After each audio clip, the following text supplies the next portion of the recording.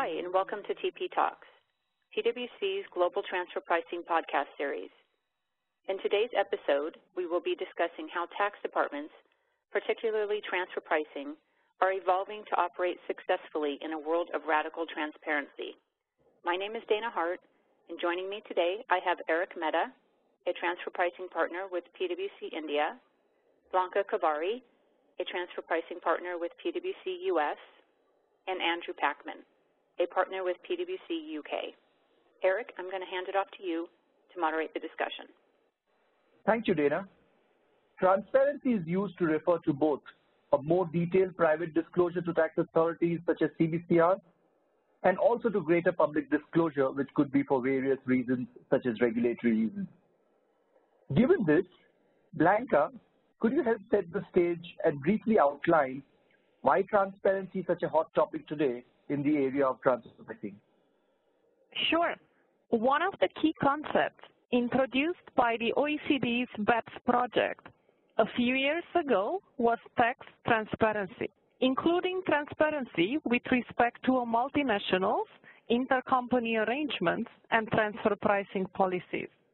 Reporting requirements have consequently evolved to support these transparency objectives, such as the introduction of country-by-country reporting, and also there is certainly an enhanced focus on information exchange between tax authorities in different countries. In addition, there has been an increase in media scrutiny where the public, and consumers in particular, have become more interested in a company's tax affairs. And we have all seen headlines where multinationals have been singled out for not paying what some have described as their fair share of taxes. Finally, I would also mention the rapid developments in technology, information access, and advanced analytics, allowing tax authorities to identify taxpayer issues more quickly than ever before. That's quite a few forces coming together. Andrew, given what Blanca just outlined, how do you think companies are shifting the way they think about transparency? And what do you think are some of the best practices that you've been seeing of late? Eric, thank you for that. So just going back to that distinction which we started with between transparency to tax authorities, most obviously country-by-country reporting and the master file local file process, and broader transparency to other people who are interested in the tax affairs of companies. Now, part of this picture is that we've seen a variety of jurisdictions introduce further provisions which require greater transparency in one form or another in the public domain. So we have the Accounting Directive, for example, in the European Union, which applies to extractive companies, or CRD4, which applies to banks, which requires public country-by-country reporting. Then we have some of the measures introduced in Australia or Poland or the UK.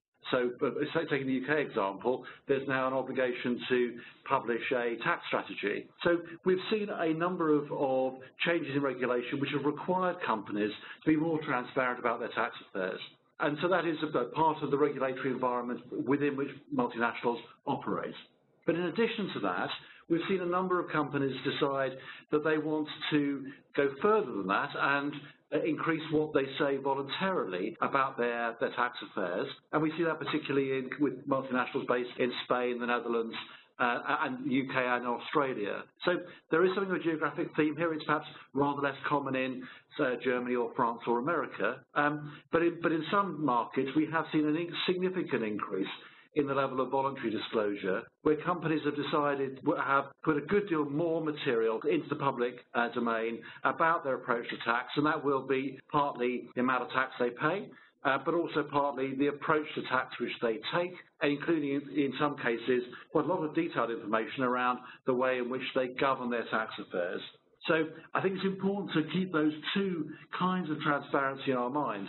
Transparency as concerns disclosure to tax authorities, but then also whether it's required by law or whether it's voluntary, greater disclosure to the public. Hey, thanks, Andrew. This is quite insightful. And interestingly, I know, as you mentioned, what's happening generally in the EU. But we are seeing a fair amount of action in the Asia-Pacific countries as well. For example, when you mention Australia, Australia is quite ahead of the curve when it comes to transparency. You've got financial reporting for significant global entities. You've got public reporting of tax information. And of course, they were among the first ones to introduce the master file and the CBCR rules. So Australia has been doing that quite regularly and quite aggressively. And I'm from India, so let me just briefly talk about what India is doing as well. So India has pretty much adopted the common reporting system. You've got an increased automatic exchange of information. You've got additional master file reporting requirements, which are quite unique when you see it compared to other parts of the world. So yeah, interesting changes in the Asia Pacific, with countries such as China and Korea also focusing a lot on the common reporting standards. And of course, Japan, which now has started also asking large taxpayers to disclose information on things such as offshore property. So yes, quite a bit happening in Asia Pacific. But moving on, Blanca, could you explain how companies drive effective internal collaboration to support their strategy from a transparency perspective? Sure. Transparency in general may permeate to all functional areas of a business. And this is also true for transfer pricing transparency. If we think of example of the Action 13 master file, successfully addressing this requirement is not only a task for the tax department, but also requires collaboration with the business, finance, HR, legal, PR, investor relations, and so on. The master file generally embeds significant cross-functional information, and therefore it is important to ensure this information is consistent with other non-tax disclosures and the company's overall external communication.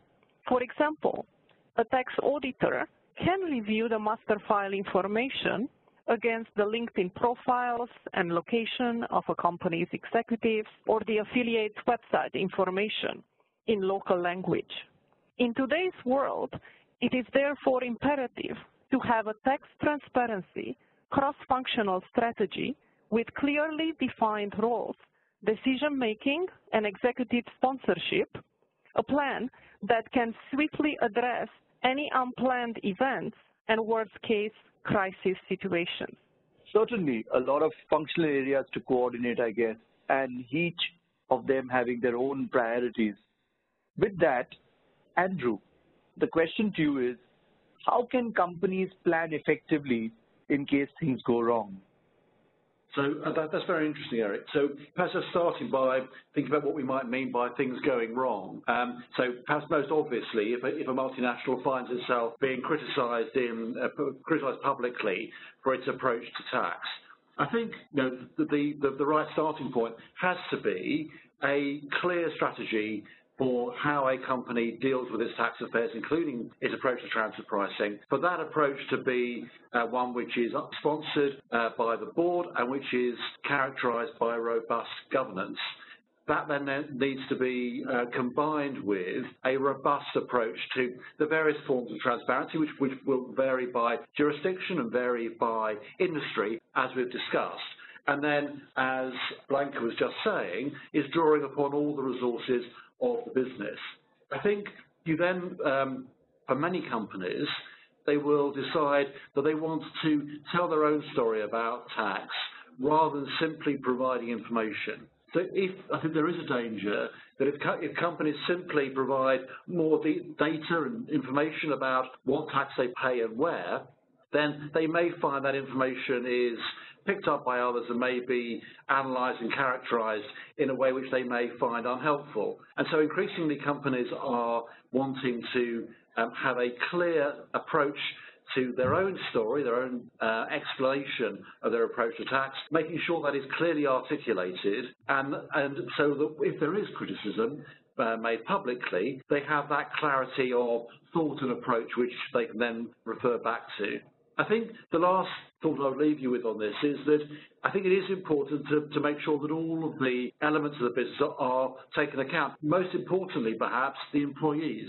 Very often when these problems arise, employees can be left in the dark about what the situation is and the approach which their employer has taken, and that can be really very unhelpful as compared to a situation where employees are able confidently to explain the approach which their company has taken.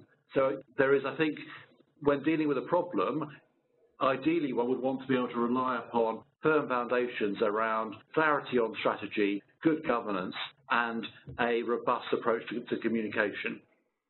Oh, absolutely, Andrew. I think you're quite spot on because it's the whole image of the company and the trust that a corporate body has built over the years, which is what can be under a scanner with these increased transparency norms.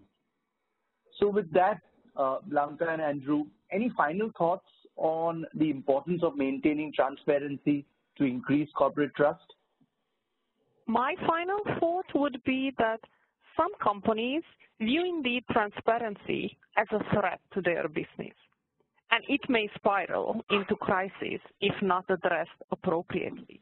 However, companies that have a proactive cross-functional plan to address transparency may even leverage it to their advantage and can emerge stronger from unplanned events. The first step in building a transparency strategy is a current state assessment of your readiness to address the various tax and non-tax transparency challenges. Not sure where to get started? PwC has developed an actionable assessment tool that enables you to assess your current readiness, identify the potential threat areas, and then start formulating your transparency cross-functional plan. Blanca, I agree with all of that. I suppose the point I would want to add to that is that this has to start with that robust understanding of the way in which the approach to tax policy is changing. For example, if you're a company with significant digital operations, then getting ahead of the current concerns in the European Union and the OECD about how digital businesses are taxed will be very important, so that companies should not just be looking backwards as to the current regime which they need to be dealing with, the current set of legislation, but also having an eye to what is coming down the track, the areas of concern which policymakers are raising. Digital taxation is the obvious example at the moment. There will be others in the future. And I think as tax departments think about their approach to transparency in the context of their transfer pricing policies, yes, they need to be able to explain clearly what they've done in the past, but they also need to have an eye to what the concerns and issues which are being raised by policymakers, whether that be domestically or at the transnational bodies like the OECD. Great. Thank you, Eric, Blanca, and Andrew. And thank you to everyone who listened to this podcast. If you would like further information about this topic, please contact the speakers. You can find their contact information in the description of this episode. Thank you.